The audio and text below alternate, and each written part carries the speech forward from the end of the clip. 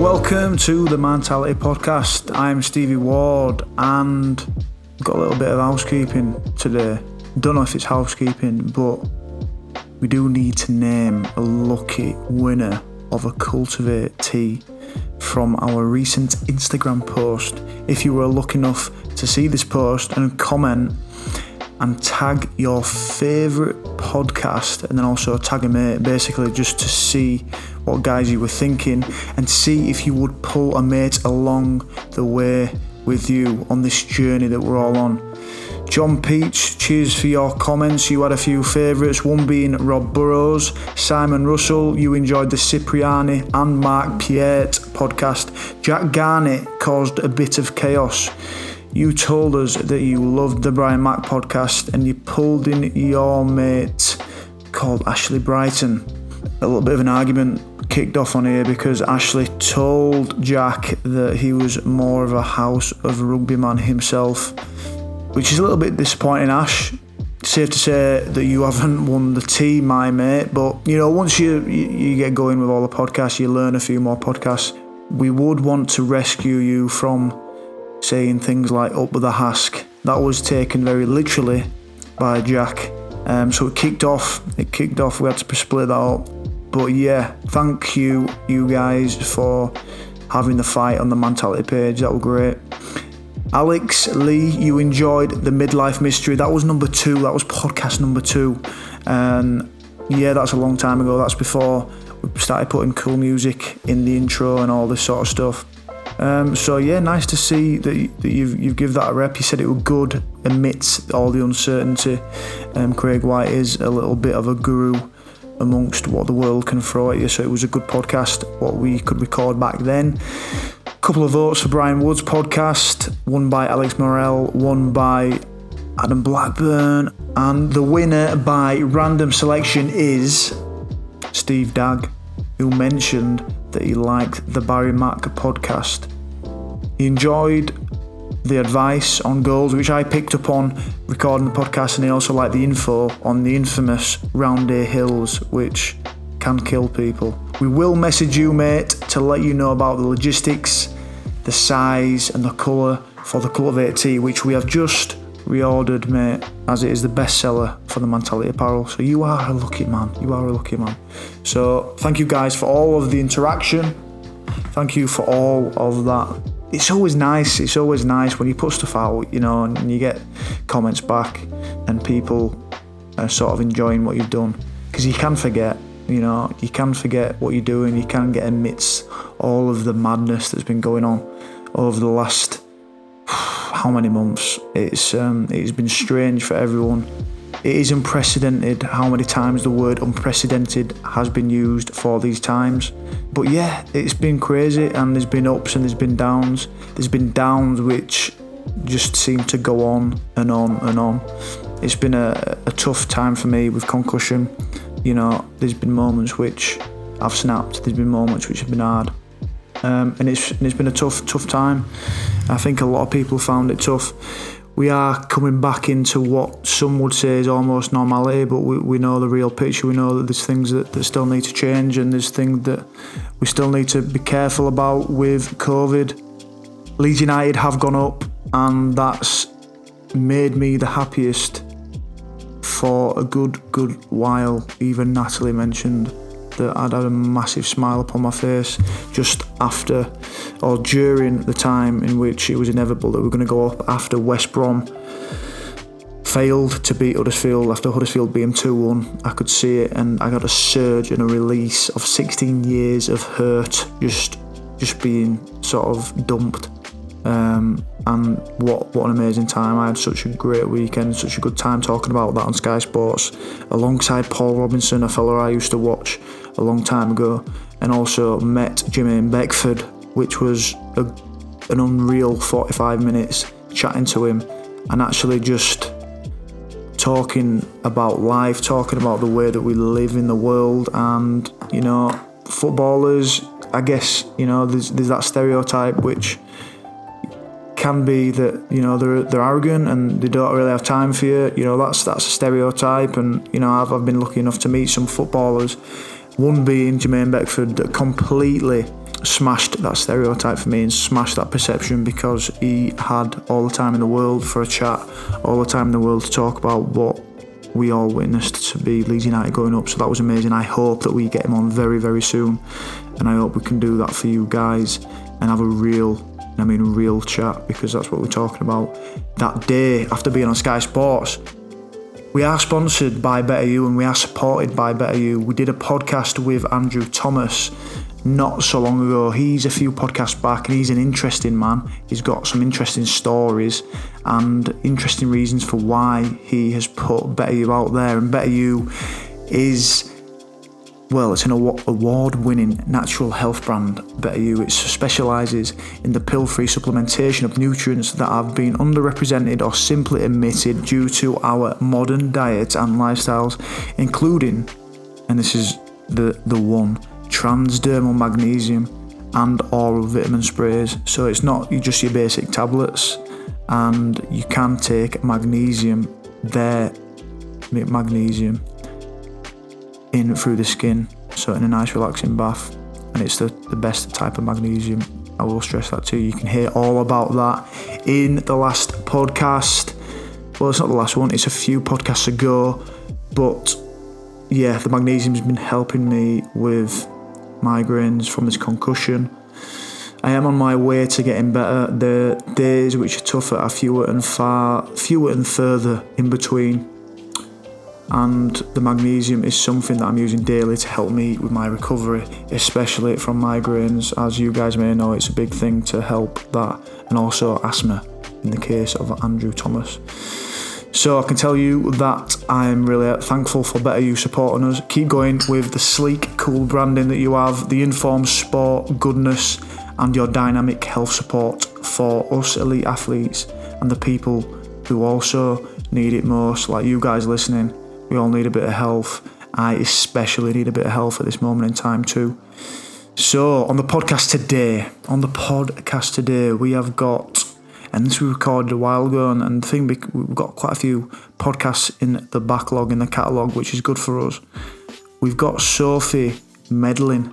She is a founder of City Dietitian, and she is the go-to whenever the telly needs a dietitian, like, you know, when they get them on one show and all that sort of stuff, to just spread a bit of knowledge and sort of that info that people need. And what she does know about as well is she caused a bit of a rift amongst the vegan population, which is a great story, so look forward to that. And we're also joined by the prince, or the newly crowned king of the vegans on this one. Chris O'Connor sits on the other end of Skype to join us for this podcast, and the topics that we cover, it's a long intro this, and I apologise for that, but it's been fun recording it. Sophie's experience with mental health.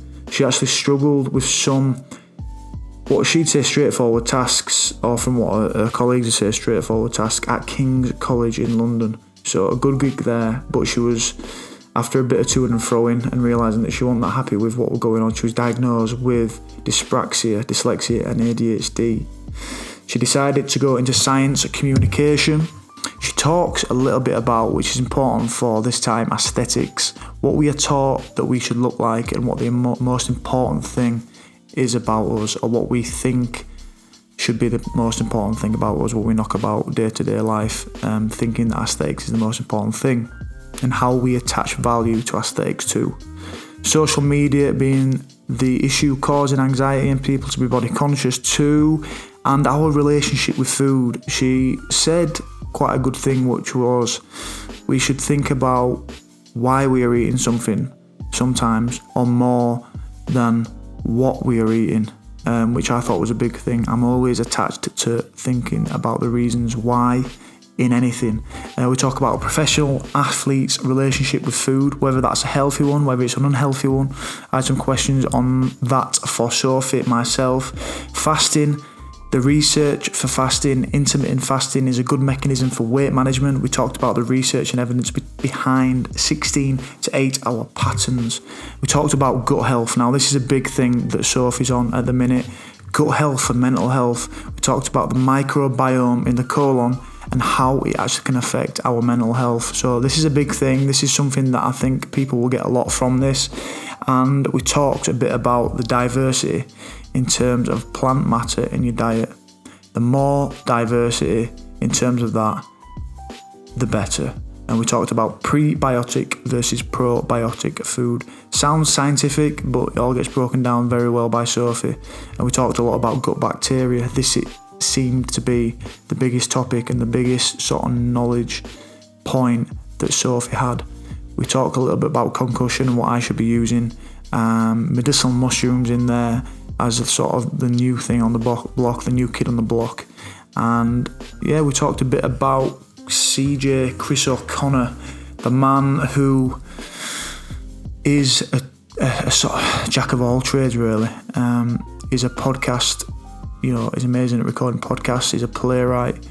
He writes Connected, that's been on this podcast channel that you can hear me acting with another actor called Paul Fox, and a lot of stuff like that. We talked about pooing in a bag and sending it to America, which is companies want to have something to tell you when it's not evidence-based. It's like that sort of thing where you do poo in a bag, send it to America, and you get a lot of facts back about your diet, which is basically just them collecting your data, which is going to be really valuable for the company going forward. So do be conscious about pooing in bags.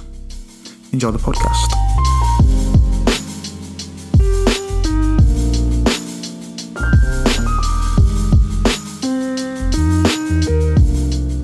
I guess we'll kick on and dive straight in. So it's awesome to have you on the podcast. Thanks very much for having me. How did a young Sophie dream up and get to become a dietitian? What did that look like when you were younger? So I was a strange 15-year-old child who knew this is what I wanted to do. So I'm not sure that I knew what being a dietitian would be like or any of those things, but I was good at sciences and good at cooking and food and interested in food. And my catering teacher, actually, GCSE catering teacher, said, have you thought about a career in nutrition? And off I went and did my reading and found out that if I was a nutritionist, then I couldn't work as a dietitian in hospitals. But if I was a dietitian, I could do both and do everything. So I decided to train as a dietitian. And my career has been varied and complex and interesting, but always I'm super passionate about it. I'm very lucky. And I've been a registered and qualified dietitian since 2007, which always feels a bit scary when I say that now. Yeah. Could you just for me, because it seems like every other person you meet online or is a nutritionist nowadays. What is the distinction then between dietitian and nutritionist? Yeah, great question. So a registered nutritionist will have done a degree in nutrition, usually alongside dietitians initially. So nutritionists and dietitians do a degree in nutrition, but dietitians then learn how to apply that to medicine. So we'll go into hospitals and have placements alongside doctors and nurses and physios and people like that. So it's kind of the difference between I don't know what the equivalent in physio world is, but if we're registered healthcare professionals like physiotherapists. So you can only call yourself a dietitian if you've done all the relevant training, you've worked in hospitals, you've done all of those things. Whereas unfortunately, at the moment, anyone can call themselves a nutritionist. So it's not a protected title, which is why you see so many people online saying they're a nutritionist. Either of you guys could start saying you're a nutritionist. That would be completely fine. You can print off a certificate from Groupon and say, okay, I've done a half-day course in nutrition, and now I'm a nutritionist, and off you go. So unfortunately for them, as a profession, there's no regulation. Right. I guess the thing that I'm trying to promote about dietitians is that the key difference is if you've got a medical problem that you would see a doctor for, you need a dietitian. But if you just want general health promotion, or you want kind of you're healthy but you want to get healthier, those kinds of things, or you want to work with someone on product development, then it's fine to work with a nutritionist or a dietitian, but as long as your nutritionist is registered. Cool, that's a really, really good answer, yeah. And I guess, like you said, the benefit is you can do both. Yeah, absolutely. And I now, in my kind of current roles, skirt the two worlds, which is very exciting for me. And what did you study then? Because you've done quite a lot in research stuff. Could you tell us a bit about that and what specific you've gone in to do with that? Yeah, so I studied nutrition and dietetics at uni, and then I did 7 or 8 years in the NHS. So I focused primarily in terms of my clinical career and also in my research in the impact of bowel surgery on your general life, nutritional status, but also quality of life and all these kinds of things. So that was part of my research. And I work a lot with people who have a colostomy or an ileostomy. So those kinds of patients, maybe people have heard of that, maybe they haven't, but it's a consequence of bowel surgery. where instead of pooing from your bottom, you poo into a bag that sticks to your tummy.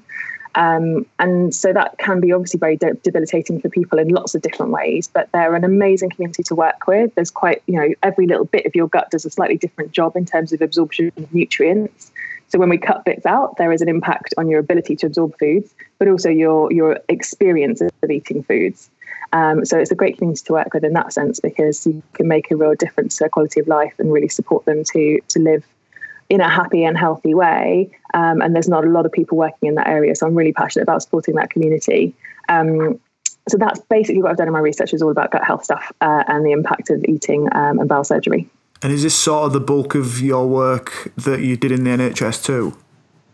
Yeah. So I worked in the NHS. I did, as all dietitians do, sort of start off in quite a general role. So I started off in elderly medicine, which is a lot of tube feeding and things like that, which people perhaps don't realise. So at the moment, we've got this COVID-19 crisis, and anyone who's ventilated and on intensive care, they can't eat anything at all because they're unconscious. So dietitians will organise and make sure that the tube feeding that we do, so we'll pop a tube up their nose and into their tummy. We'll make sure that they're meeting their nutritional requirements, make sure that they're getting all the micronutrients that they need, so vitamins and minerals and all of the electrolytes when they're sick. So your nutritional requirements are really different when you're that sort of sick. And we help them to then get back onto normal eating. So I did a lot of that in my early career, and then later on in more complex patients. So people who had complicated bowel surgery, maybe people who couldn't eat anything at all because of their gut surgery, we would feed them into their veins. And that, again, is something that dietitians prescribe and monitor and make sure that everyone's getting everything they need for their short and long-term health as well. Right. So it's quite scientific at that level. So yeah, that's what I did in my clinical work primarily. And so there's obviously been a process for you to become sort of freelance, and I know you're like the go-to dietitian for TV work, for radio work, and you sort of do different bits now. What was the process in leaving the NHS to go to do the host of other stuff that you do now? So I did a good stint in the NHS, which I think is really important for anyone who's interested in getting into dietetics specifically, because you might see 10 patients a day in the NHS, which that level of experience and working alongside colleagues is so valuable.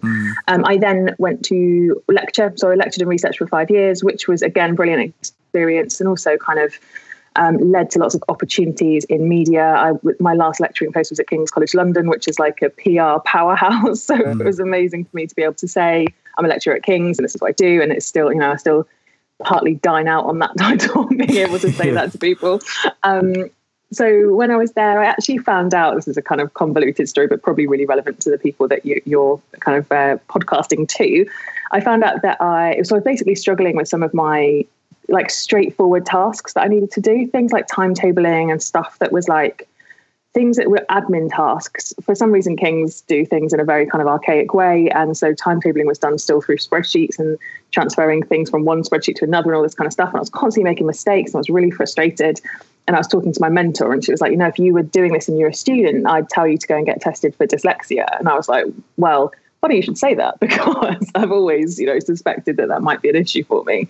And I decided at that point in my career that it was the right time to go and get tested. And I had kind of deferred it before. But it was really frustrating to me that I was unable to do some of this really straightforward stuff. And it made me feel like I was stupid, like everyone else could do it and I couldn't do it. And it was having a really bad impact on my self-esteem and how I felt, about my intellect and my capabilities and all this kind of stuff. I was living this really kind of imposter syndrome life where I was a lecturer at King's, which is arguably the best university for my profession in the whole country, probably Europe. And then also I couldn't do this kind of day-to-day stuff that really should have been really easy for me. So I went and got tested and I found out that actually I've got dyslexia, dyspraxia and ADHD. So I got the full hat trick, which was honestly a bit of a game changer for me in terms of where I went with my career. So at that point, I was trying to decide whether I wanted to do my PhD and apply for funding, or whether I wanted to take advantage of some of the media opportunities I was getting and go more into science communication, which is probably actually my wheelhouse. And at the time I was seeing a counsellor and we had this big, interesting and useful conversation about who I was doing things for and what I really wanted to do versus what I felt I should do and what I thought would make people proud or make people think differently of me, which was so valuable. So I had these diagnoses and I was like, actually, there's a lot of things I'm never going to be very good at, but there's loads of things I am really good at. And it was super empowering to get those diagnoses and say, actually, I'm just going to focus on the things I'm really good at, and I'm going to stop trying to do things that I'll never be very good at. And aside from having to do horrible things like accountancy and that sort of thing now, which I pay someone for, but still have to do the day-to-day stuff, I do very little now that I'm not very good at. And I'm really blessed to be able, if I write something in the past, I might have sort of felt a bit embarrassed if there were spelling mistakes and things like that. Whereas now I'll send it to someone and say, can you just proofread this? Because I'm really dyslexic. It's really hard for me to just make sure everything's right. Yeah. And I have no shame in that.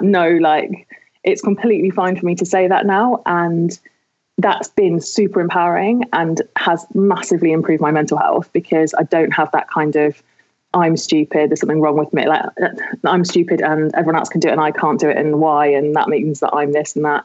Now I'm just quite nice to myself about it, and I don't mind if I'm late and all that kind of stuff.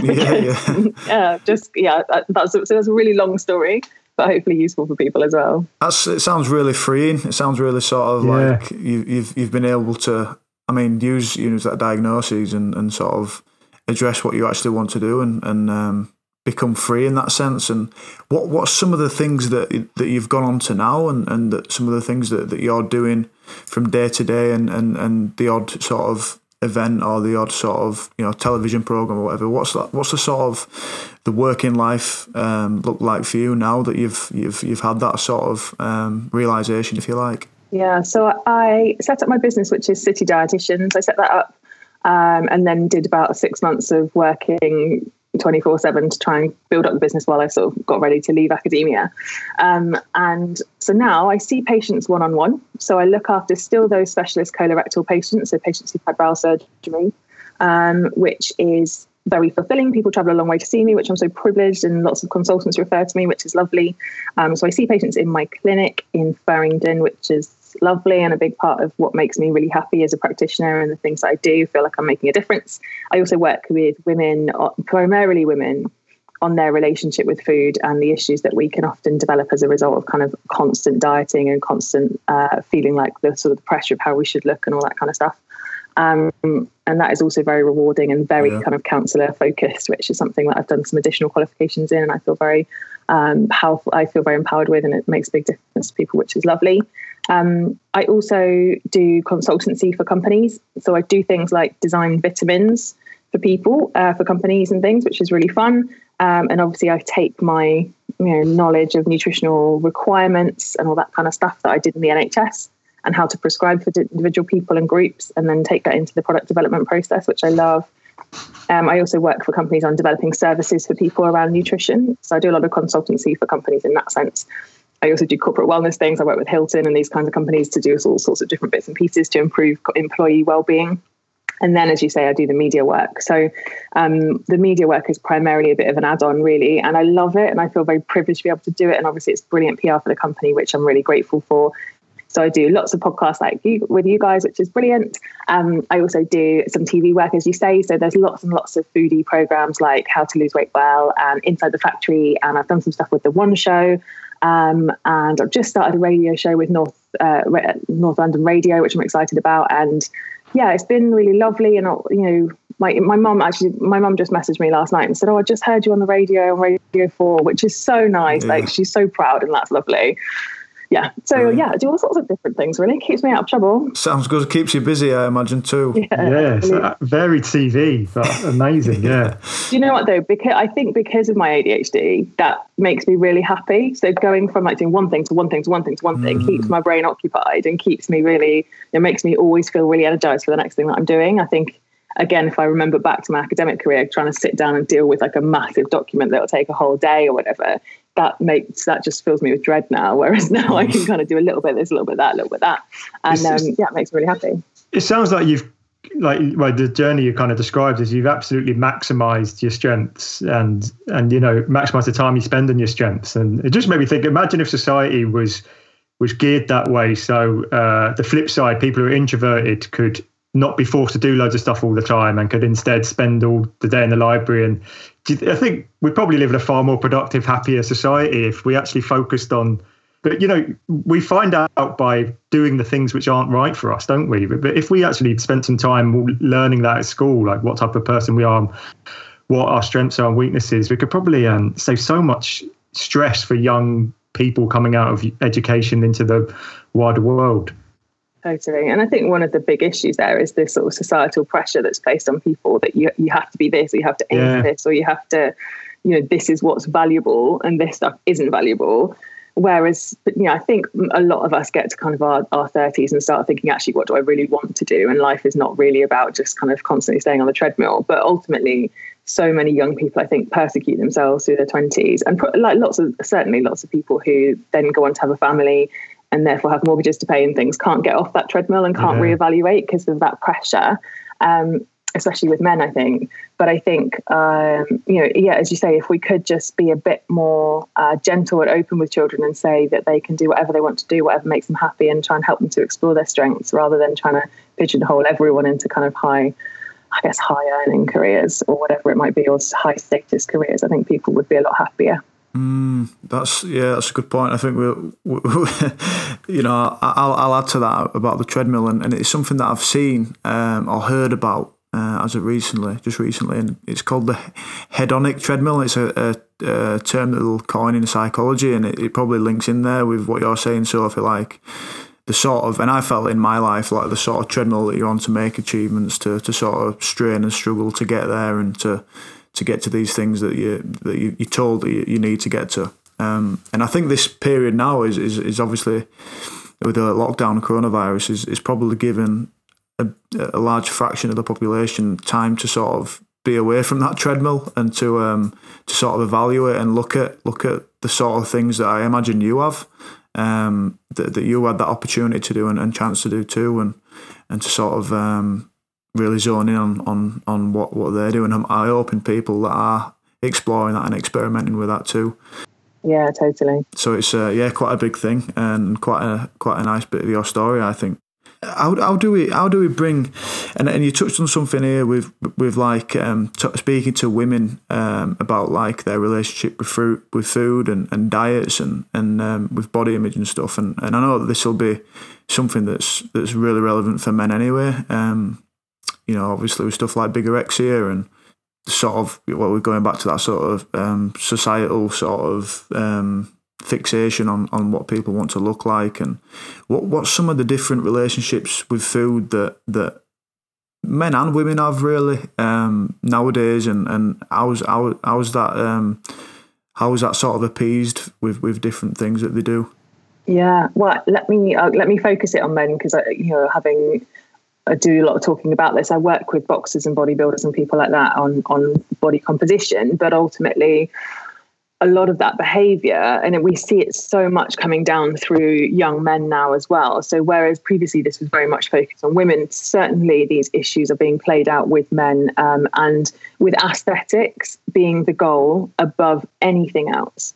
So an example would be, it doesn't matter if you don't have dinner with your partner every night, if you're fasting. So you stop having dinner with your family because you're fasting, or because you're in the gym every night, or because you are doing whatever that thing is that's more important than those really important interactions. So we see that a lot, prioritizing the gym and or very restrictive eating over those other really important things in life. And food is so much more than just nutrition. Food is part of our culture. It's part of our bonding. It's part of all of the things that kind of make us human. And I think we often, and it's very easy, I think, for men, or easier for men to follow a really prescriptive diet for lots of different reasons. But often the reason for that is not necessarily very healthy, is maybe a bit disordered.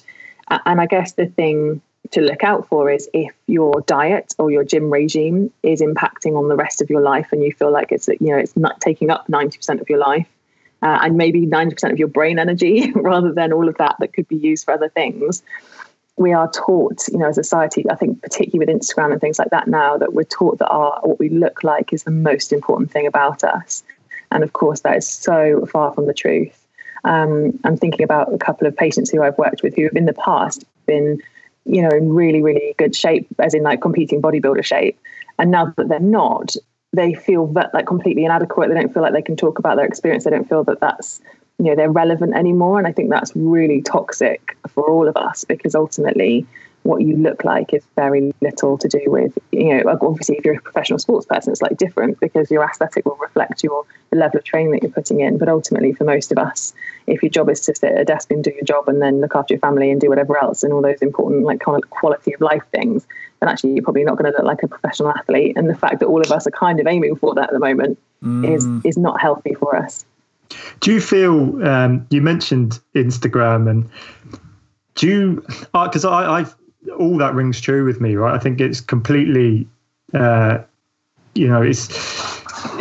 true reflection of today's society that there's that huge onus on aesthetics, but I don't know how we sort of change the tide, because social media is such a big dominant force now, and young people are growing up with it, and it's becoming ingrained in a young age. It's I fear that we're just seeing the tip of an iceberg, and there's going to be huge amounts of issues of anxiety and body issues, and we might be seeing it. You have a better understanding than I do, but we might be seeing that already.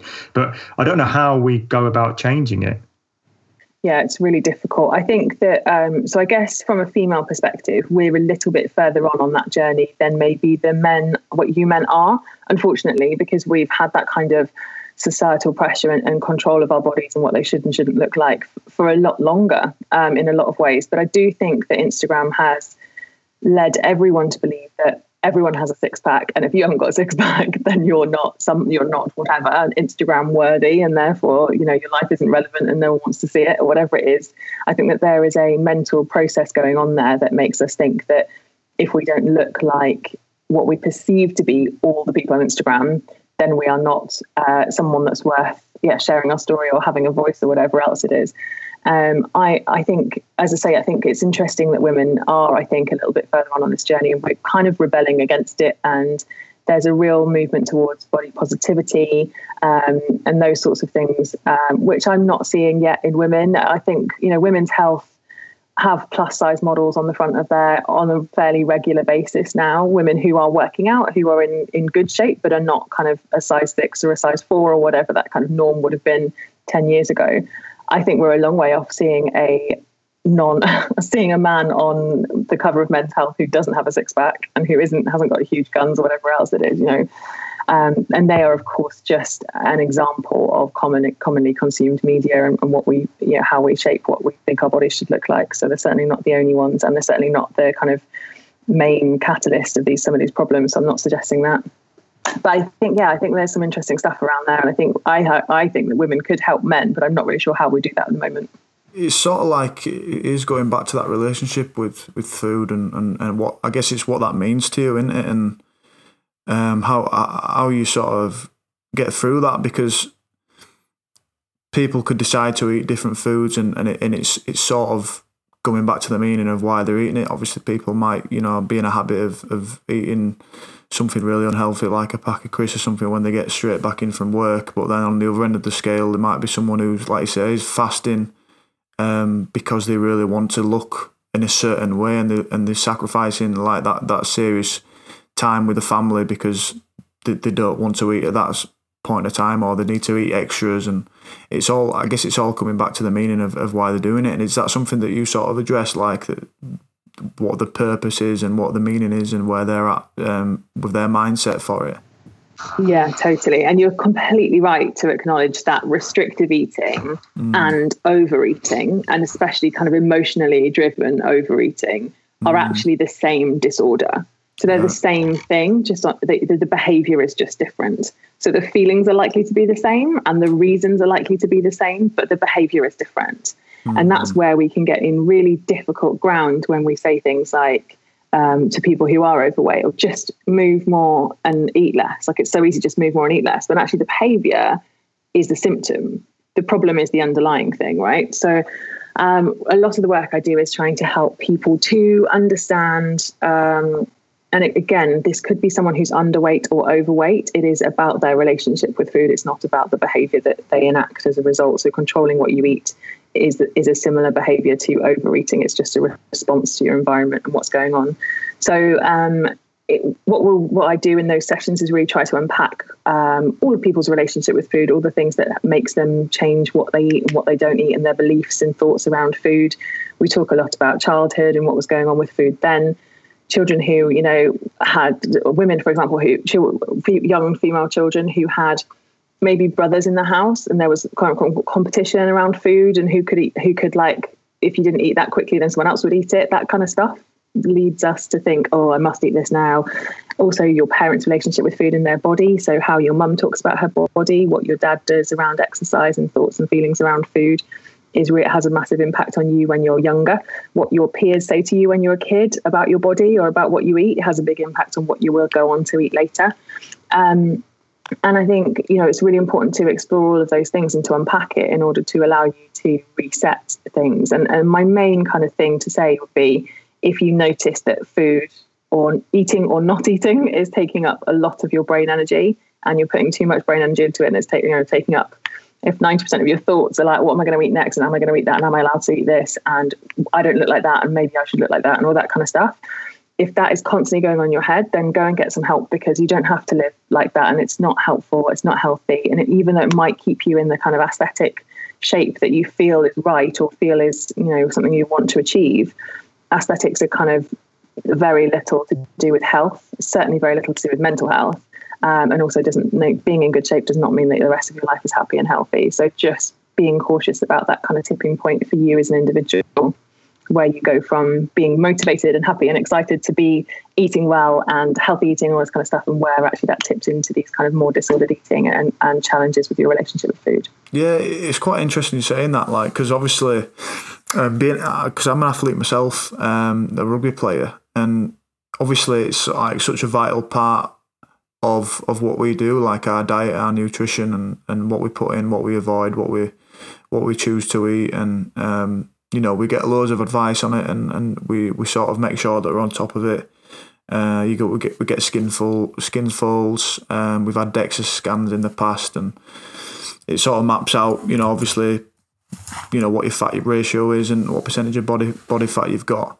And it's like, it's sort of, a question would be, I guess, is like, what's the healthy sort of way to, in terms of performance, if there's some people out there like me that are interested in performance and interested in being in good nick to play the game and to do their job, what's the healthy sort of way to look at it? What's like the way to, because I imagine that, I could slip into like, all right, okay, yeah, definitely not eating this, or but it might be brief and it might be sort of an understanding that I've got rather than sort of a constant over-analysing. Is that probably the difference which you might touch on, or which is probably better for someone who is concerned in performance and needs to be sort of dedicated in a way and disciplined with what they eat? Yeah, I think that the difference there is that it's your job. It's your job to perform. It's your job you're paid to do that. And you have the supervision and support to be able to do it in a hopefully a healthiest way you can. I think, there is something about just allowing yourself to relax your rules, and whatever those rules are, having times where you think, okay, I know that I'm just going to have a barbecue with my family and I'm going to relax, I'm going to have a nice time, and I'm not going to feel guilty about it. If you feel super guilty about it and you worry about it and you're thinking about it in the evening, oh God, I shouldn't have eaten this and that then becomes an issue for you, especially if you are a professional sports person who trains so regularly and whatever else, because actually it's going to go off, it's going to come off, it's not going to change things massively. I think one of the problems, I think professional sports people and athletes, we can kind of put into one category a little bit. But I think that there's a massively blurred line at the moment between professional sports people and then people who actually have a 9-to-5 job and a desk job, whatever it is, but still want to look like professional sports people. Yeah, that's true. And are therefore using all of their free time and all of their spare brain energy and some of the stuff they might want to put into work on thinking about how and when they are going to train and what that looks like, and being in the gym, at 4 o'clock in the morning, 5 o'clock in the morning, and then going to their job and then back in the gym, whatever else. I think that we just need to kind of balance that a little bit, because I think it can just end up being such a big focus of your life, especially if you're not paid and supported and supervised by professionals with what you're eating, with how you're training and all that kind of stuff. And people take dangerous shortcuts, don't they? I mean, like steroid use and stuff with the gyms. And like you said, health isn't even on their mind. It's all about the aesthetics, because if health was on their mind, they wouldn't be partaking some of the practice they do. And the work there, the real work there is asking why. So why does it matter if you have a six pack or you don't have a six pack? Why does it matter if you're a size 12 instead of a size 8? Why does it matter? What does it mean about you as a person on the inside? What does it mean if you put on 2 pounds? What does it mean if you have a really low body fat percentage? What does that actually mean about you? Because the answer is it means nothing. It means absolutely nothing. It means that you might be able to take a nicer selfie that you feel more confident about. It might mean that when you compare yourself to other people's bodies, you feel better. What does that really mean? It means nothing. Unless you are a professional sports person, it's irrelevant to the rest of your life. But you will have attached some sort of very important meaning to it. So in your head, it will mean that you are less worthy, you are less valuable, you are less lovable, whatever that meaning is that you've attached to it. That's the thing that you need to unpack. And that's the healing work that you need to do on yourself. So that you, and I'm not saying that everyone should just go off and get massively obese and forget about, their self-confidence and how they look and all that kind of stuff. Like, everyone wants to look nice and feel comfortable, and everyone wants to be able to, walk up hills without being out of breath and all this kind of stuff. I'm not saying you should just let go of all of that stuff. That stuff is important and that stuff is health. But aesthetics is not the same as health. And it doesn't matter what you look like. The people you love would rather you were happy and healthy and doing all the good stuff rather than in the gym every day. And I think we've just, so many people have attached far too much value to aesthetics at the sacrifice of all the other things that are actually valuable. Yeah, I think there is a degree of sort of questioning and self-awareness that is probably helpful there, especially if you are a person that is striving and sort of struggling to get to that top 1%, appearance and aesthetics. It is probably worthwhile in it to sort of ask those questions and have a bit of reflection time on that. Totally. But difficult to do. I would say most people, I guess most people listen to this are interested because they're already kind of broadly looking at their mental health and thinking about things. So kind of preaching to the choir in a little way, in some ways, I guess. But I think that there is just this, it's difficult to get off that mental treadmill and think, actually, why am I doing this? What's the purpose? Am I gaining anything from it? And maybe you were right at the beginning about coronavirus making people get off. You can't go to the gym.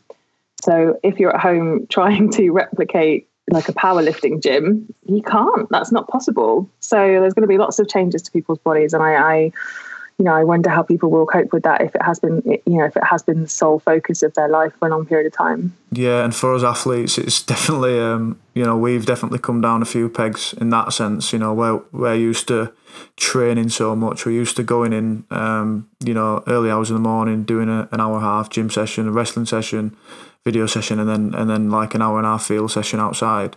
But that's all with involvement with the other lads and sort of a full rack of equipment and gym and facilities. But now we're left to being sent some dumbbells and some other bits of kit to try and do our best. So it's we certainly have been thrown off that treadmill, so to speak. Yeah, totally.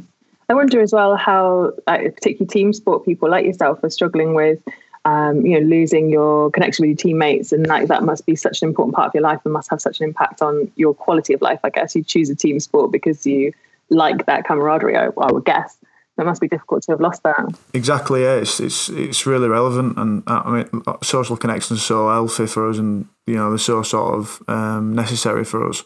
And we've been cut off, so to speak. We've got the WhatsApp, and I think everyone's sort of wary how much time they spend on electronic devices at the minute. But Zoom as well, right? How many Zooms have you been on with the team?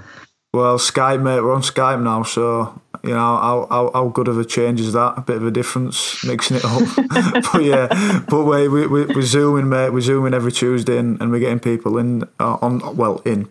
people on the Zoom to talk about different stuff and give their experiences on life. So that's sort of bringing us together in points. But yeah, completely different. And just going back to like the relationship with food, and something that I've sort of had a relationship with lately, Sophie, is looking at intermittent fasting, but also a 48-hour fasting. Could you sort of shed some light on any research that you know of, or any sort of viewpoints that you have on that too? Yeah, so there's some great work in looking at fasting, intermittent fasting, as a mechanism for weight loss for people, and adapting body composition probably is more the right terminology for you guys. And what we know is that sort of 16-8 pattern of eating can be really beneficial and helpful for weight loss and weight maintenance, as can these sort of intermittent fasting patterns where you have kind of 2 days of the week where you have very few calories and the rest of the week you eat a little bit more freely. That's really effective for weight management for a lot of people, not everybody. And I think the key with fasting is to remember that if you've got headaches or you feel unable to perform mentally or you're feeling really lethargic, it's probably not the right pattern for you. Whereas if you get up in the morning, you don't feel hungry until 12, 2, whatever, then fine, enjoy it and don't worry too much about it. You know, we need to tune into our appetites more, all of us. When you go beyond that kind of 16, 20-hour fast, there isn't any research into longer lasting fasts, partly because in the research world, you would really struggle to get ethical approval to study the impact of longer fasts, because we basically know that it's not very good for your body. So in that sense, there isn't any ongoing research into that. But I do see like long-term fasts being done a bit more regularly, people trying them out and things like that. I guess I sort of feel like if you're doing it for the right reasons and you're doing it for a mental, like to sort of look at your mental resolve and to think about your relationship with food and to try and reset things a little bit, I think as long as you're drinking enough water and maybe taking some electrolytes, the harm is probably minimal. Especially if you're a fit and healthy person in the first place. But there just isn't any research, so we can't recommend it. And you know, I've seen people who've struggled with things like their gut function and things like that after doing long-term fasts and these sorts of things. So it's interesting. We don't know a lot about it in those longer-term fasts, but certainly 16-8 patterns. And if you're having those 2 days a week where you have very few calories and the rest of the time eating a bit more freely, completely fine for weight management. There is a lot of suggestion that fasting is kind of the elixir of health and that it means you'll live forever and that it's kind of helping your cells to regenerate and rejuvenate and all this kind of stuff and protective of cancer. I've seen all sorts of things peddled online about fasting. And unfortunately, that work has only been done in what we call cell lines. It's been done in like a Petri dish based on like little bits of people's cells that have been taken and proliferated and grown. So it's not even, a lot of that hasn't even gone into rat studies, let alone into human studies. So there is some data to suggest it helps your cells to regenerate fasting, but it's literally done in Petri dishes, not in humans yet. So people who are suggesting that that's going on and that's definitely happening are misinterpreting the science massively there. Do you often like sigh when you see the latest fad come up? Because obviously you're aware of this all the time. Like you're aware of this research on top. And I remember first coming across fasting. I think a few years ago it was on Dr. Rhonda Patrick. I think she had a guy called Longo, I think his name was. And there's Peter Attia as well as another guy's been on Joe Rogan podcast. And if you listen to this, they say there's some very early promising stuff in those sort of studies you mentioned. But then a few months later, you see wellness people basically conflate, like you've just said, conflating that to saying that, you know, if we all fast for 4, 5, 6 days, we get into ketosis and we become clear and we stop cell aging. And do you sigh when you see these links made to people just misrepresenting what the early science, even if it's promising, might suggest? Yeah, definitely. And I think that the problem is that it's dangerous for a lot of people. Fasting for those long periods of time is actively dangerous for some people. Equally, you know, if you already have a slightly fragile relationship with food and you're already kind of very happy when you're restricting and that's really making you feel positive about yourself and your self-esteem, and then suddenly someone says, oh, why don't you fast for even longer? Then that can really damage things. You know, that can really tip you into that more eating disorder type territory. I think there's some interesting things around fasting in that, like, it's been turned into this kind of glamorous thing when actually, like, of course, if you miss meals, you lose weight. There's no magic. There's no magic. If you skip meals, you lose weight. Like the anorexia nervosa community have known that for forever. They've been doing it. So ultimately, skipping meals means you lose weight. There's no magic to it. There's no kind of special formula. It's just, for some people it works as a meal pattern, and for some people it doesn't. I would say, like, I constantly get messages from journalists about the latest fad diet that I often haven't even heard of. The stuff around like I think the CERT diet was the one that has been coming up a lot recently. I think that's what Adele is reported to have followed to lose all of her weight. And I just read these things and I'm like, oh, for God's sake, it's just this. It's the same thing dressed up as a different thing and given a new name. And people are like, oh my God, this is amazing. It's going to solve my problems. But magic pill. Yeah, exactly. And actually, you get Atkins and you get paleo, and then, they're often, they get a new label. Thing. Exactly. Keto, same thing, different name. Yeah. And unfortunately, if you are somebody who follows those diets and bounces between them, it's quite obvious that they fail. They don't work. None of them work. The issue is, you need to explore why you're eating as opposed to what you're eating. That's the key to resolving some of those issues and understanding, what's driving your overeating or your undereating. Let's talk about why, because that's where you can really make a difference. And actually, with all of these extreme diets and all of these fatty things that we see coming up, health lies in the middle of all of these extremes. Health lies in between veganism and carnivorism, like being a carnivore. There's not great health either side of those two massive extremes. Everyone is different genetically, and everyone wants to sit slightly somewhere differently on that scale. And obviously you can supplement and you can do other things to support your diet if you choose to take a different route. Same with like super low carbohydrate diets, keto diet, and then fruitarian diet where you eat primarily only carbohydrates. Health lies in the middle of those two things, but that doesn't sell books. That doesn't sell. That's true. Diet plans. That doesn't sell. And you don't need a special nutritionist to tell you to eat 5 a day and kind of eat a bit of this and a bit of that. That doesn't sell anything to anyone. So it's a difficult pitch. And I think particularly with the world with the internet the way it is and how fascinated everyone is with nutrition. On one hand, it's great for people like me. And on the other hand, it's an absolute minefield because everyone has an opinion and everyone is doing different things. Just very quickly before we move on from fasting, just because, it's not often people will get someone with your expertise to actually outright kind of say something. And we've got a group of lads in the Mentality Club who are part of our kind of supporters. And I know quite a few of them dabble in fasting at the moment. And a few of them talk about their relationship with food and it being something which holds them back a bit. Would you be confident of saying at the moment there's an upper limit of fasting you think is okay, and you wouldn't advise going beyond that at the moment? But is there an upper limit number you think is? You mentioned 16, 20. Is there a number you'd be confident to say, look, by all means, test it up to this point. After that, there's no science to back it up?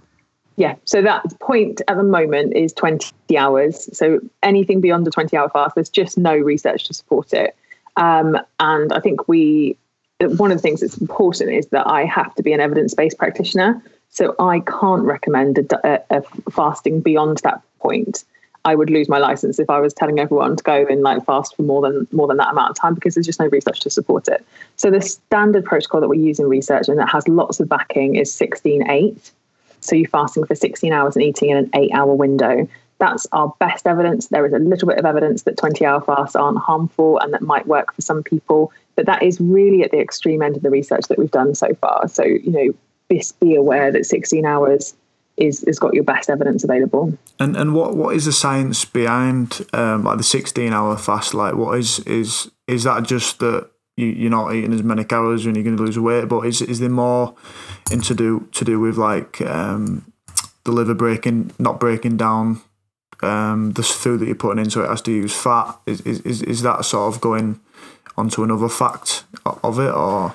Yeah, totally. I mean, so at a really basic level, skipping meals means that your body has to use your fat store, so your stored energy, to fuel your body, to fuel your body's processes. So if we think about what your body's doing all the time, all of your organs use up a huge amount of energy. So your liver just doing its normal work uses up a lot of energy. Your brain just doing its normal work uses up a lot of energy. All of your organs are using up a lot of physical energy all the time. So using up a lot of calories to do their normal day-to-day functions. All of us will burn far more energy just while we sleep than we would in a workout. And that's because our body is just constantly having to use energy. So when you don't have a meal to fuel that energy turnover, you will have to use your stored energy. And we all store energy in our liver and in our muscles as glycogen. And then that's a bit like our batteries, our stored battery energy. And then after that, we store it in our fat. And so once your batteries are empty, so your glycogen's used up, you then will use your fat as energy. And that's like, I don't know, a backup generator. Your body doesn't want to use it unless you absolutely have to. So by fasting, you are forcing your body to use up your glycogen energy, so your batteries, and then go into that reserved energy or that backup generator energy in your fat stores. But it's not because you're doing it 16/8. It's not because of anything else. It's just because you haven't got any fuel going in your mouth. And so you have to use up your stored energy. Again, for some people, that fasting pattern, you might feel better if you skip your evening meal and you have an overnight fast as well, and then you eat breakfast in the morning. Lots of people are kind of morning people, and our circadian rhythm, our kind of body clock is dictated by our genes. Some people are morning people and they feel really hungry when they first wake up in the morning and their body is like ready to go. And maybe that's people who feel really positive when they're training in the morning. And then there's lots of us who don't feel so great in the morning and that actually don't really want to eat, and our body doesn't really get going until later in the day. And those people may prefer to fast through the morning and then eat in the afternoon. Brilliant. Does that make sense? Yeah, I like that. Thanks for that. That makes a lot of sense. That's brilliant. And obviously the stuff that you're really sort of a specialist in is like the gut health, and I think this has sort of been flirted as being something really important nowadays, and I guess you're the person to speak to on how that can relate to us and in specific men, I guess, you know, like thinking about our lifestyle. Like, how does that relate to us being healthy people? Yeah, great question. I think that there is like this acceptance that men don't have good gut health, and that, you know, there's just this kind of acceptance that there's wind and there's bloating and there's maybe like really horrible bowel motions and things like that. I usually use the word poo, and I hope everyone feels all right about that. So I think that there's like a perception that men's gut health isn't important and that it's fine. Whereas I guess for women, it's like, oh, you don't want to smell, you don't want to have wind, you don't want to like be embarrassed all the time. So I think for that reason, women are generally a little bit more interested. But I think that men need to be for lots of different reasons. One of the things that is really important to remember is that your microbiome, which lives in your colon, so your colon is full of trillions and trillions of different bacterial species, and it's like a whole habitat of different species. And basically within your colon, the species of bacteria that you feed through your diet will proliferate, will grow, will take over, and that will then starve out the other ones. So there are some bacteria that live in our colon that have really positive effects on our health. So what they do is they ferment any leftover food that we eat that we can't digest. They ferment that, and in that fermentation process, they release what we call metabolites. They release little chemicals that then cross our bowel wall and get into our bloodstream. And they affect things like our mental health. They affect our risk of lots of different diseases. Some of them are super positive for our health. And changes to your gut bacteria are associated. So we know that people who are depressed and anxious have different gut bacteria to people who aren't. We know that people who have diabetes have different gut bacteria. We know that people who have cardiovascular disease, who are at risk of strokes, all these kinds of things, we see patterns of changes in gut bacteria in those people. And so we all, in my opinion, it's super important that we are all feeding the right types of bacteria that live in our colon so that they can proliferate, so that they can grow, and so that we can benefit from all of those changes. And ultimately, the more plant diversity you have in your diet, by which I mean the more fruits and vegetables you eat, the more nuts and whole grains you eat, the more seeds you have in your diet, the more diversity you can get in terms of plant matter in your diet, the better, because those positive gut bacteria, they love to eat plant matter. And we know that variety is associated with the best outcomes. So I think there'll be lots of people who are living on a diet of like chicken and broccoli and sweet potato. And actually, your gut bacteria need more variety than that. Even if a starting point is just to sprinkle some seeds on top of that, you're going to be doing yourself a massive favor. And if you eat lots of processed foods, if you eat lots of processed meat in particular, if you have lots of, if you have foul smelling wind, or if you, when you go to the toilet, it's really unpleasant, all those kinds of things, those are signs that there's some what we would call dysbiosis. So some changes to your gut bacteria that are going to be less favorable for you. And that means that the gut bacteria that have a less positive effect on your health are likely to be proliferating in your colon. So they're likely to be the predominant species. And that doesn't necessarily mean that they're actively having a really negative impact on your health. We don't know that yet. But what it does mean is that they're probably overtaking the positive species, and the positive species that we know we get benefits from, you're not quite able to benefit from those at that time. And The easiest thing to do to adjust that is to eat lots of, eat lots of plant matter and try to reduce the processed food intake. And, all of those things ultimately also will lead to you feeling better, probably your weight coming down a bit if that's what you're focusing on, and all of these other health benefits. Everyone agrees that more fruits and vegetables is good. That's one thing everyone in nutrition can agree on, apart from the carnivore community who sit alone in this kind of never eat plants department. But yeah, I think, it's super important. It has a massive impact on our health, and we all need to be thinking about it a little bit more. Yeah, and so it's basically like you wanting to feed the right bacteria with the right food and make that sort of like a better populated colon. Am I on the right lines? Yeah. Yeah, exactly. So it's a bit like, one of the analogies that I use is that your colon is a bit like an aquarium. Yeah. And it's a bit like an aquarium that you've just kind of let go a bit, and you've got some things in there that you want to grow and you want to breed and get more of and take over. And so you need to put the right food in for those. But if you put the wrong type of food in, then the moss and the algae and stuff like that will take over. The other species will die out because it's being taken over by less positive species. And basically what's going on is, when we eat the food all the food that we eat, it goes through our small bowel, which is where all of the nutrients are taken into your bloodstream. So it's broken down by lots of different chemical processes, and then the nutrients are sucked out of your small bowel and into your bloodstream, where they go off in your body and do all their jobs. Anything that's kind of left over, anything that we can't digest, then makes its way into your colon. And your colon is a massive organ. It's 1.5 meters long. So it goes all the way up from your bottom, so your pelvis on your right-hand side goes all the way up, across right under your rib cage, and then all the way down your left-hand side before the poo gets into your rectum and into the last part of your bowel. And in there, millions, trillions of bacteria, huge organ, trillions of bacteria. And that's where anything that you can't digest, anything that your body can't break down, that gets into your colon, and that feeds the bacteria. And they will break it down a little bit more. Some of it you'll absorb through your colon, not very much of it though. But ultimately what's going on there is that those bacteria are having a feast. So you might notice that if you eat lots of ice cream, for example, or have a load of whey protein, that some people will be windier. And that's because some specific species of bacteria are going to town on that leftover lactose that you can't quite digest all of when it gets to your colon. I'm trying to think of other similar examples. If you drink lots of beer, lots of people can't quite digest all of the gluten that's in beer. And that can then go through to the colon, and then those bacteria have an absolute field day on that. Same with cider. So there's lots of things that we do that feed particular types of bacteria, and you'll notice that in symptoms. But very often the bacteria that we want to feed, you don't necessarily notice in symptoms because it doesn't have the same kind of impact on our experience of eating it. Can I ask a couple of questions on that?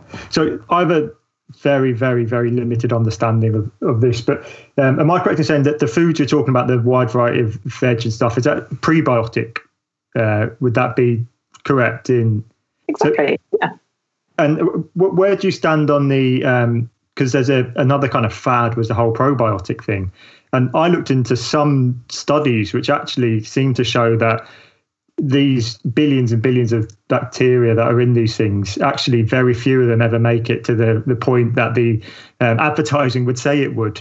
And a lot of these actually are almost useless in some respects. And there was a few, I think there was one called Simprove, which was refrigerated, and you had to take it in the morning before having any digestion, which seemed to do okay on some studies, and it was good for IBS. But again, for people who are actually quite healthy, it didn't seem to have an impact. Is probiotics an area where you think, again, we've kind of, the headlines are nowhere near what the reality is? Yeah, so probiotics, so first of all, it's important to kind of define probiotics, and it's important that we recognise that they have to be, they're a supplement form normally, and they contain these good bacteria. So if we use our aquarium analogy, it's a bit like dropping a load of new fish, into the aquarium, right? The good fish, the ones you want. But ultimately, if you don't feed them, they'll just still die. So there's that. But a lot of those probiotics, as you say, they have to go through your whole digestive tract to get to your colon, where we want them to proliferate, where we want them to grow and develop and breed. And your stomach, everyone's stomach, is basically the same pH as, it's just not very far off the pH of battery acid. It's such a strong acidic environment. And so anything you put in your mouth is turned immediately to very strong acid, which is why some of this alkaline diet stuff drives me mad as well. that's an aside. So bacteria are designed to be killed off. So our stomach acid is designed to kill off bacteria, I should say. So a lot of those bacteria won't survive all the way down into your colon. There is some really clever technology where they've created capsules or specific types of bacteria within the product that are designed to survive until your colon. But that's not guaranteed. There's lots of different factors that will impact on that. We don't know how many of those bacteria that you're taking. So you'll take like 10 billion strains of bacteria. You don't know how many of them are definitely getting to your colon. But you also... we don't know how many get through, but also when you buy them, they may have been sat on the shelf in Holland and Barrett for 6 months. So when they were packaged, they had this many in, but when you take them, who knows what's left in there. Similarly, they might have been sat in your bathroom cabinet for 6 months, or you might not, so all these factors have an impact on how many bacteria are actually left in there. That said, there is some really excellent research, excuse me, with some particular strains of bacteria and their impact on things like irritable bowel syndrome. So symptoms like wind and bloating and diarrhea. There is some really excellent research into some strains and some products, but it's all a bit of a free-for-all. Nobody knows that there's very little compelling evidence that one thing will help everybody. So if you have a particular symptom and you want to find a particular probiotic for that symptom, it's worth reaching out for advice and guidance, because ultimately everyone's a bit different and you need a little bit of an assessment before someone can tell you which one would be best for you. So the main issue with probiotics really is, one, we don't know how much of them survive through your digestive tract. And two, if you don't feed them with the good stuff, then they will never proliferate and you won't be getting the benefit. And ultimately, all of us have lots of good bacteria already living in our colon. If we just fed them the right things, they would proliferate on their own. You don't need an expensive product.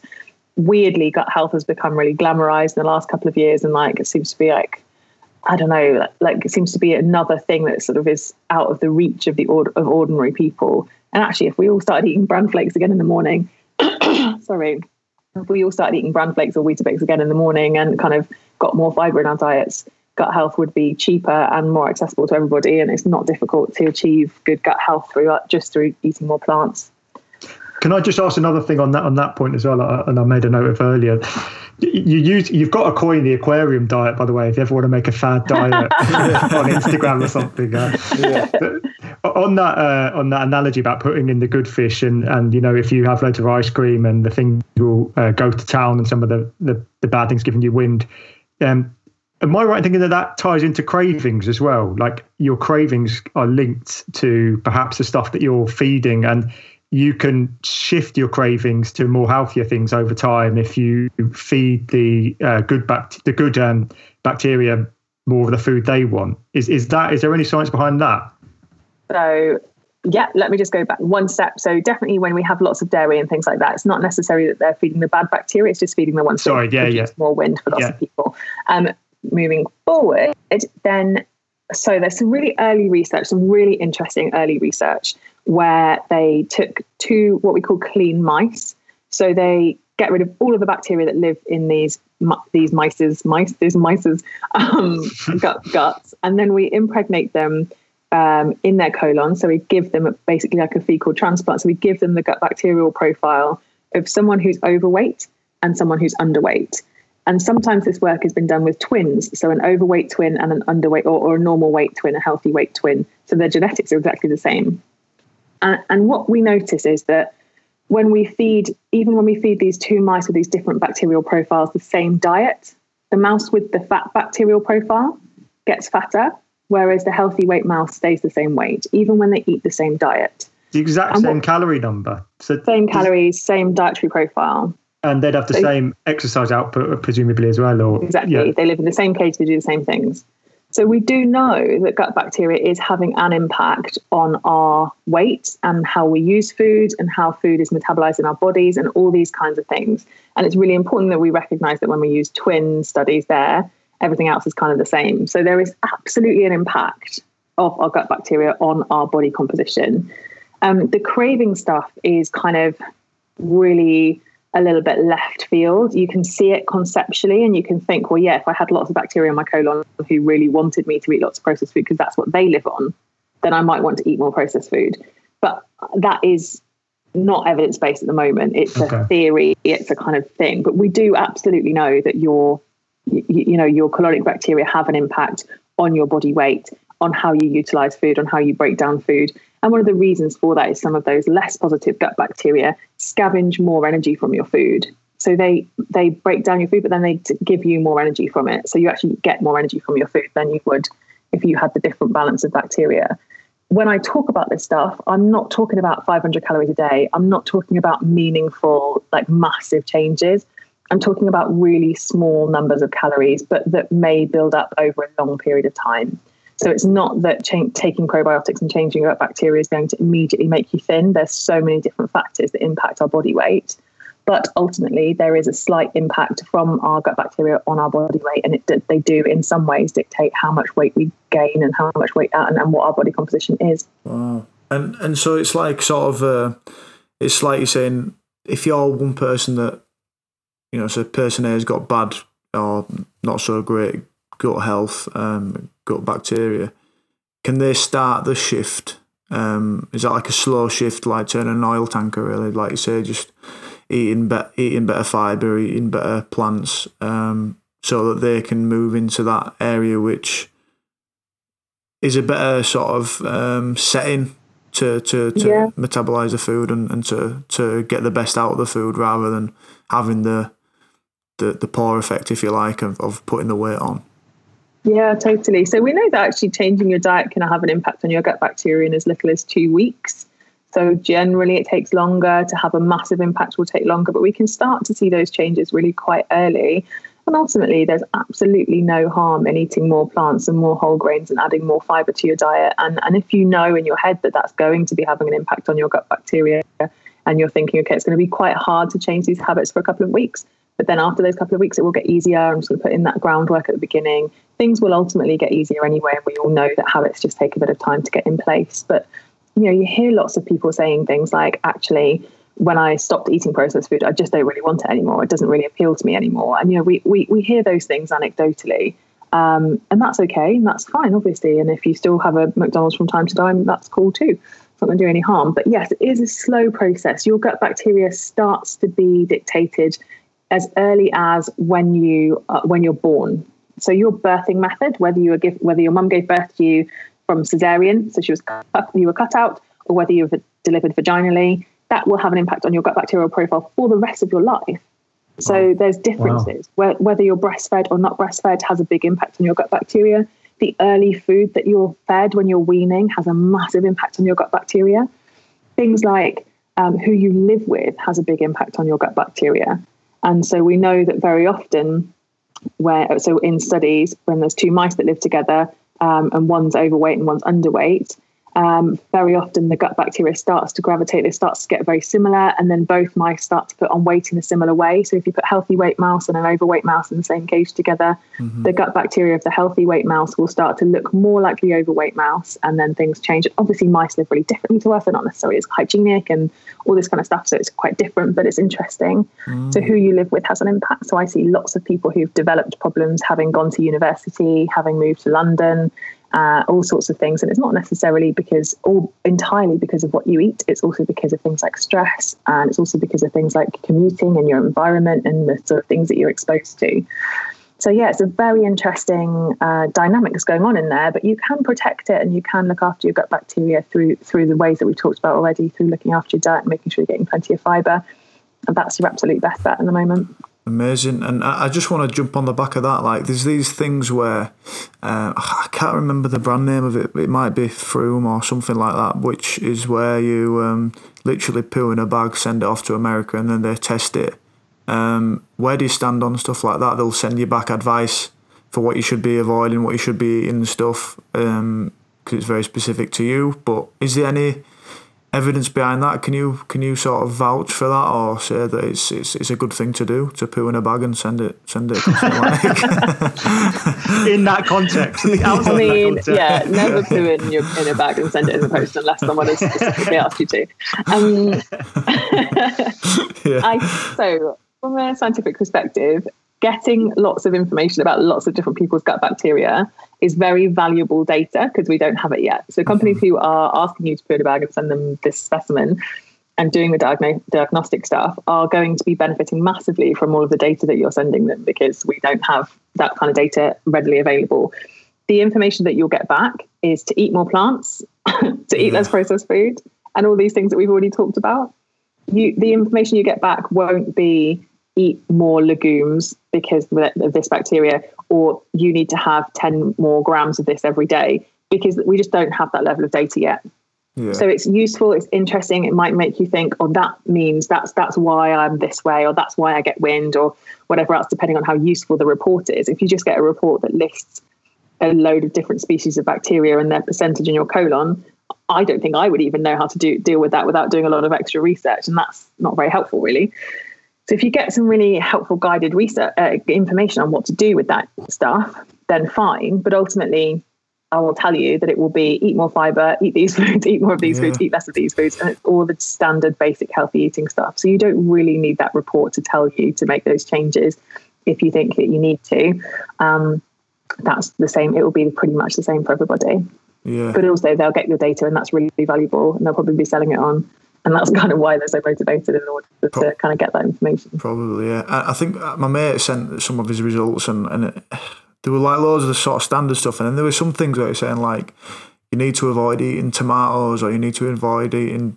I think it was like some. It might have been broccoli or something like that, like a sort of green. And I'm like, how are they telling? Like, how are they telling you that? Like, how have they got the specific sort of measure that what you're eating there is causing you some sort of distress to your bowel? Do you know what I mean? I'm not sure of. Yeah, I mean, they haven't. That's not evidence based. That's a massive reach, and just sort of, I think sometimes these companies, they want to have something to tell you. They want to have something to say. Like, they love, obviously it's useful to say eat lots of this and eat lots of that, but actually lots of people want to know, and also don't eat this and don't eat that, because ultimately the reason that people are quite motivated to do those things is often because they're having symptoms that they want to get rid of. It's like individual. People want to be like have it unique to them, I guess. Yeah, people want to be special. Yeah, for sure. Yeah, everyone wants to be special. And I guess we've got to, as we have got the number one flag flyer of veganism on the course. I don't know why you're always pushing forward. It's not even like I barely talk about it special, mate. I get attacked about it by you. Everyone wants to be special, mate. Can you tell us a bit about the fiasco that you had, Sophie, with veganism and your standpoint on it before Chris gives all of his confirmation bias studies?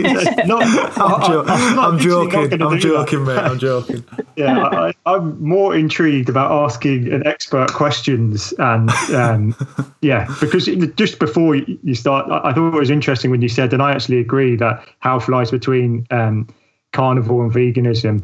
And so I guess the question I kind of want to ask you is, I agree with that, but I did it for a moral reason. So I want to find out how I can still be as healthy, but I probably have to try a little bit harder. Totally. But before we get on to that, I think it is worth, because it's important today that some of these debates get so heated and they get quite horrible. It'd be interesting to hear your story, because you mentioned you had one, but we didn't really get into it off air. So, So one of the things I would say is that if you choose to be a vegan because of the environment, because of ethical reasons, then I absolutely think that's so important. And remember me talking earlier about how nutrition is so much more than just nutrition. Like, diet is so much more than just nutrition.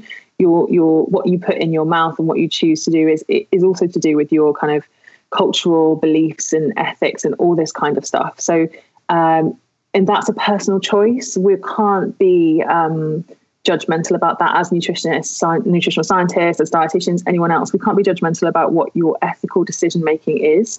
If we think about religious groups, we would never be discriminatory about people's choices in that kind of department. So I think it's really important to acknowledge that your ethical decisions are your own, and we can support that and recognize that, both environmental and whatever else. But from a nutritional perspective, nutrition is science, right? So there's things we know, and it's the young science. So we don't know everything yet, but there are things we know that are facts. So what happened to me was in 2017, which was kind of like peak challenge in my personal life.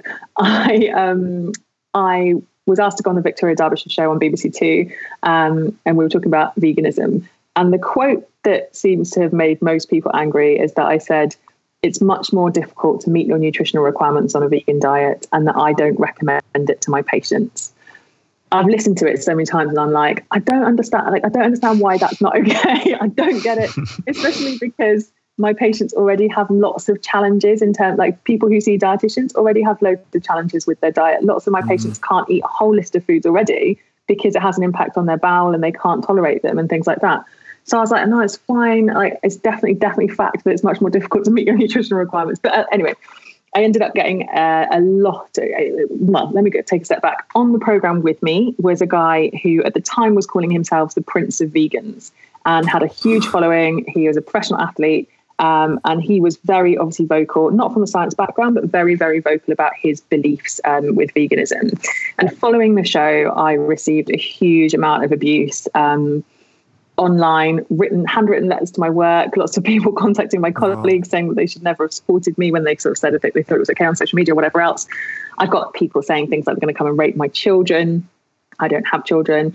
They said things like, this one woman wrote me this really, really off the wall letter, which kind of concluded with her saying, and even my husband wouldn't have sex with you, after having called me a Nazi-eyed troll and all sorts of things. Like, do you know, and the funniest thing about that is that vitamin B12 deficiency, which is one of the most common deficiencies in veganism, causes paranoid delusions. And I was like, somebody please go and anyway. So it was very, very difficult, personally very difficult. My mum was like, why are vegans so nice to animals, but they're so horrible to you? And all this kind of stuff. I didn't read any of it. I just disconnected because I just thought, actually, I was talking to my PR team at King's and they were like, don't worry about it, it'll pass. It's not the end of the world. But a lot of that was led by the, Prince of Vegans guy. And still now I get tweets on Twitter calling me names or whatever else. Who is the Prince of the Vegans? Is that you? I don't know. Is it a former vegan now? Might be Mullah. Yeah. I think I know who it is, and he's a former vegan. Yeah. So fast forward a few years, and the Prince of Vegans has come out as now being a carnivore, having developed horrendous nutritional deficiencies. And it took all of my strength and communication skills to message him without saying I told you so. And what I really wanted to know was how I could have reached him better with those messages at the time. Because I could have, if he'd listened to my advice, which is just science, he could have prevented getting nutritional deficiencies and stayed a vegan if that was right for him morally and ethically. And he wouldn't have had to come out as not being vegan and experience the same abuse that I got.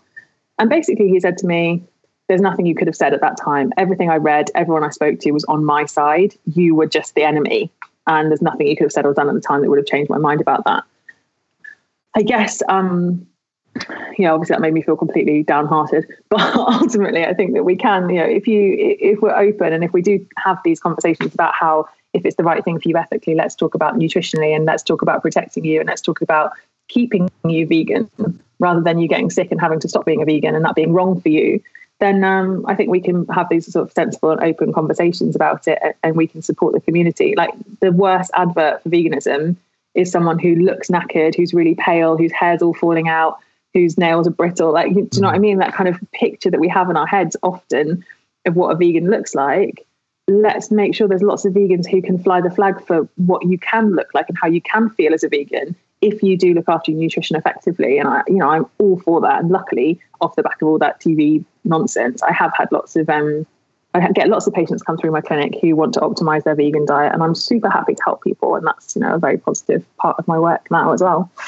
I think it's worth mentioning. I think that specific vegan was also into extreme fasting and drinking urine and stuff as well. And actually, he only turned to drinking urine when he started getting symptoms from his nutritional deficiencies, though. And I'm like, just honestly, how can you have got that? How are you willing to do that before you're even willing to consider the science? The consequences of your diet. I find that mind blowing, and that's a level of sort of indoctrination that really we need to be very careful of. And let's be clear, he could have been vegan, he could have been a low carb person, he could have been fasting. We attach so much of our personal identity to our diets these days and our diet tribe and who we look like. We're very polarized with nutrition often, and I think that means that we can, this confirmation bias that we talked about, this can really mean that you only see things that are positive about your diet and you're not willing to look and think, actually, as a human, as an individual, is this right for me right now? And, that makes me worried, but maybe we're coming out the other side of it. Yeah, and attention and social kudos are very attractive to people, aren't they? And I think that is behind a lot of the prominent people who unfortunately get these platforms. Well, if it was I'd like to see someone with your expertise who's a vegan who talks with knowledge about how they optimize their vegan diet on these shows, rather than some of these people who are famous through YouTube. But we don't live in that world. But we've seen this kind of play out, and there is a massive issue in media generally with an expert being sat on the same, being given the same amount of weight and airtime as a non-expert, or someone with an opinion, even a strong opinion. And we've seen how that impacts things like anti-vax people and all that sort of thing. So I think there is a move away from that being the norm in media and more towards this coronavirus stuff as well. Hopefully will have an impact on that, because ultimately the voice of the expert somehow needs to be given more credibility than it is at the moment. And I'm not sort of saying that, obviously I feel like I am an expert and I've done a lot of work in this area, but it's just so important. We can't have, it's dangerous for people. I see the vegans come into my clinic and they were told they don't need vitamin B12 like supplements. They were told this, they were told that. They're suffering, their mental health is suffering, their sleep is suffering, they're clearly underweight, they're clearly like suffering, because some blogger has said, no, don't listen to the dietitians, don't listen to the science. And that's poison, that's not helping anybody. I completely agree with that. And I just want to say that, as Stevie would tell you, I definitely do listen to the science, and everything from my algae oil, my vitamin D, my vitamin B12 supplement. I know the areas that are harder for me to reach, and I try and make sure I still reach those. So that's so good. I'm so delighted to hear that you're taking algae oil. I've got a real interest in brain health, and that's just so important for vegans. Well, I was taking krill oil before. I was actually really health focused with my diet before I went vegan. And I actually found it quite tough for the first 6 to 9 months. I noticed quite a few changes, and even things like increasing the amount of fibre and veg. I noticed my bowel and gas and things. And it wasn't easy. I think people were just, because they believe in it morally, which I do, I wish we had a better relationship with animals, and factory farming, I think, is something we need to talk about more. But people would lie and say it's all rosy just because they believe the diet. And it wasn't all rosy. And now I feel perfectly healthy and as good as I ever did when I was healthy before. But there was a bit of a shift, and it was tough, and I did have to do my research for it. Yeah, it's an adjustment for sure, isn't it? And again, if people want to go through that adjustment, then there are people who are willing to support them from a health perspective. But it's not. Most of the messages come from unqualified people, which is always a bit dangerous. Yeah, and I guess just switching a gear, and I know Chris has got a stack of research in this too, actually, and he's had the same experience as me. And as I mentioned when we were setting up this podcast stuff, I'm struggling with post-concussion syndrome, and it's been about 3.5-4 months. But I've repeatedly been taking supplements. I've been taking fish oils, vitamin D3. I'm now taking lion's mane mushrooms and other medicinal mushrooms as well. And I'm also taking creatine, and I might have missed one off. You did curcumin, turmeric? Was that one? Yeah, turmeric, that's it. Piperine with the black pepper? That's it, yeah. And obviously trying to eat berries and seeds, and and protein, obviously trying to keep my protein amount up. Is there any other stuff that you can think of to add in there? Just to scratch my own itch in this aspect for what's been proved to be beneficial for brain health, but also if you could touch on if you've seen anything about medicinal mushrooms and their benefits too. Yeah. So the first thing to say is that concussion is caused by rupturing of brain cells. So, and the little fatty membrane that we have around every single cell in our body, but specifically around our brain cells, dictates how stretchy they are. So when you're hit on the head, there's an impact, and that impact then travels through all of your brain cells. And if your brain cells are really nice and elastic, they will stretch and then they'll go back to their normal shape. If your brain cells are not very elastic, because you have a different balance of fat in your diet than what is optimal, they will stretch and they will burst. And that's when you get these sort of longer term concussions and things. it's not to say that what you were doing before was wrong and you brought this on yourself or any of those things. I think there's little understanding and evidence and or little understanding and knowledge out there generally. But also there are certain hits to your head which you can't sustain, and that's not, that therefore the sort of impact factor has a massive difference in that sort of pattern. So fish oil is really, really important. They help all of your cells in your body to be more elastic, but specifically your brain cells. And we can see visually on scans the difference in brain structure of people who do have fish oils in their diet, or algae oil. If you are a vegan, still perfect. The physical structure of your brain is different if you don't have them in your diet, and you have more of a predominance towards the more processed fats or the less healthy fats, so animal fats and things like that. So fish oils and eating fish, super, super important for brain health. B vitamins are also really, really important for brain health. B vitamins are very helpful for helping in the signaling between brain cells and speeding up those connections and helping you to be able to think and respond more quickly to things, which is obviously impacted by things like brain injuries and that sort of thing. So B vitamin is super important as well. There's some amazing. Is that like niacin? Is that all your B vitamins? So B vitamin complex is the way to go. All of them have got a big impact, but folate is another one that's really important. B12 is completely vital for your brain structure and function. My friend uses a really nice analogy that if you don't have fish oils in your diet or algae oil, if you don't have the right balance of fats in your diet, it's a bit like having 25% of your brain, a quarter of your brain wants to be made up from fish oils, from these particular fatty acids. And if it's not, because you don't eat them or you don't take them in supplement form, it's a bit like taking 25% of the bricks of your house out and replacing them with polystyrene. Right. It still kind of works, but if there's a strong wind or there's some other problems, it's not going to work as well. So that's useful to try and remember. Or like taking one of the wheels of your car off and it's made out of, polystyrene again, whatever. 25% of your brain structure wants to be made from these particular fatty acids that come from fish or fish oils. So that's really important. B vitamins are super important. There's some really amazing work going into anthocyanins, which come from blue fruits and vegetables. So blueberries are kind of our most predominant one of those. And they, even in young children, there's some great data showing that if you have a blueberry smoothie before an exam, then they perform much better in exams than when they haven't had a blueberry smoothie. And then they cross them over, and the ones who had the blueberry smoothie the first time don't have it the second time. And then again, the ones who have it perform much better. So there's some great data around that, and also in anthocyanins and prevention and treatment of prevention and also mental performance when people have memory deficit problems, so dementia and Alzheimer's and things like that. So those are really powerful and important. And if you imagine us, back in when we were cavemen or whatever, we would have eaten a lot of berries, so much more than we would now typically in a general diet. So they're important. Antioxidants important. You're doing lots of that already, and you're having the anti-inflammatory stuff from the turmeric. There's no magic data at the moment, unfortunately, to support that specifically in brain injuries. But I think it's interesting and I think it's useful. I would say, professional hat on, there's not enough data to support medicinal mushroom use or to recommend it.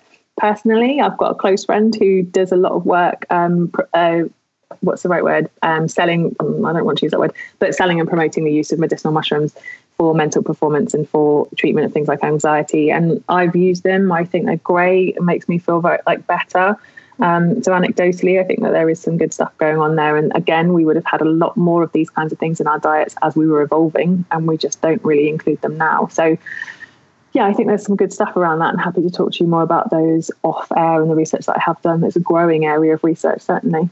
Just very quickly, because it was something I was assaulted and had a bad post-concussion syndrome experience as well. It was 6.5 months for me because I was knocked unconscious, and it was just it took a while. So I got really deep into this because I'm sure it resonates with you at the moment, Stevie, is this because it's your everyday experience and it's invisible to everyone else, and it's just like this slow, constant torture, and then you start doubting whether you have. It's just this real kind of it can kind of consume you. So I went kind of deep down that rabbit hole, and one of the things I came across, and I might butcher this now, but there was and again, it was very early study, that there was a genetic component to people who suffer from it worse as well. And it was I think it was the APO4 gene. And it's also the same gene, which means you might be more prominent to Alzheimer's. And I just thought, is there any, do you ever overlap with how our genetics, do you know anything about that for a start? But also, do you touch on how genetics impacts how nutrition affects us, if that makes sense? Yeah, so our genes have a massive impact on everything that's going on in our body, and it doesn't surprise me at all that there is a genetic element with brain injury recovery or slower brain injury recovery and those kinds of things. And as you say, that will be linked to all of the other things like your risk of stroke in the future, risk of Alzheimer's, all that kind of stuff. So I'm not suggesting that either of you are going to have strokes or get Alzheimer's, but there's genetic determinants of all of these kinds of things. And yes, nutrition and the way that our bodies use nutrition is impacted by our genes. So we know that some people are much more genetically predisposed to things like diabetes and heart disease. And it's not that you can't, at some level, prevent that if you are careful, but you will have to be much more careful than other people. Some people are more genetically predisposed to obesity. For lots of different reasons. There's loads of genes that change your risk of obesity. And it's not that you can't override that, but it just will be harder for you. So nutrition and genetics is a really kind of hot topic at the moment. It's really up and coming. Luckily for me, one of my really close friends is a really excellent geneticist. So whenever I get these sorts of questions, I give him a call and he tells me everything because I don't know enough. Yeah. That's actually quite refreshing to hear as well. Someone who says, like, I have a close friend who's an expert in this area, know more than me, and I don't know enough. Yeah. I wish more people did that on so many topics. You can't. Nutrition is so broad. You can't know everything, and science is super broad as well. Like, I think I guess maybe if everyone said it out loud, they'd be all right to say, yeah, I ring up this person when I'm not sure about this. It's kind of the ethos of our business, actually, and what we do. So, yeah. Amazing. Yeah, which politics was like that as well, right? Yeah. We could just use experts far more than we do. If only. Brilliant. I think that's amazing. We've kept you for quite a long time there, Sophie, but that obviously shows that we've been really getting some amazing stuff, and I'm really grateful that you've come on today and shared all this knowledge with us, and hopefully the listeners today get, when they listen to this podcast, we'll get so much from it. Yeah, it's amazing. So it's one of those where I think I've got to the third point of like 10 I thought we could touch on, but we'd love to get you back on. Yeah. And just to finish as well, there's so much conflicting kind of noise about nutrition out there. Like 1 week it will be fat's good, 1 week fat's bad, 1 week keto's good, 1 week don't do keto. And it's really, really refreshing to actually speak to someone who spent their life being an expert in this area and can kind of cut through some of that noise. So hopefully people get a lot of benefit from this, and I found it really, really useful. So thank you. Thank you. It was really nice. It was a really enjoyable chat.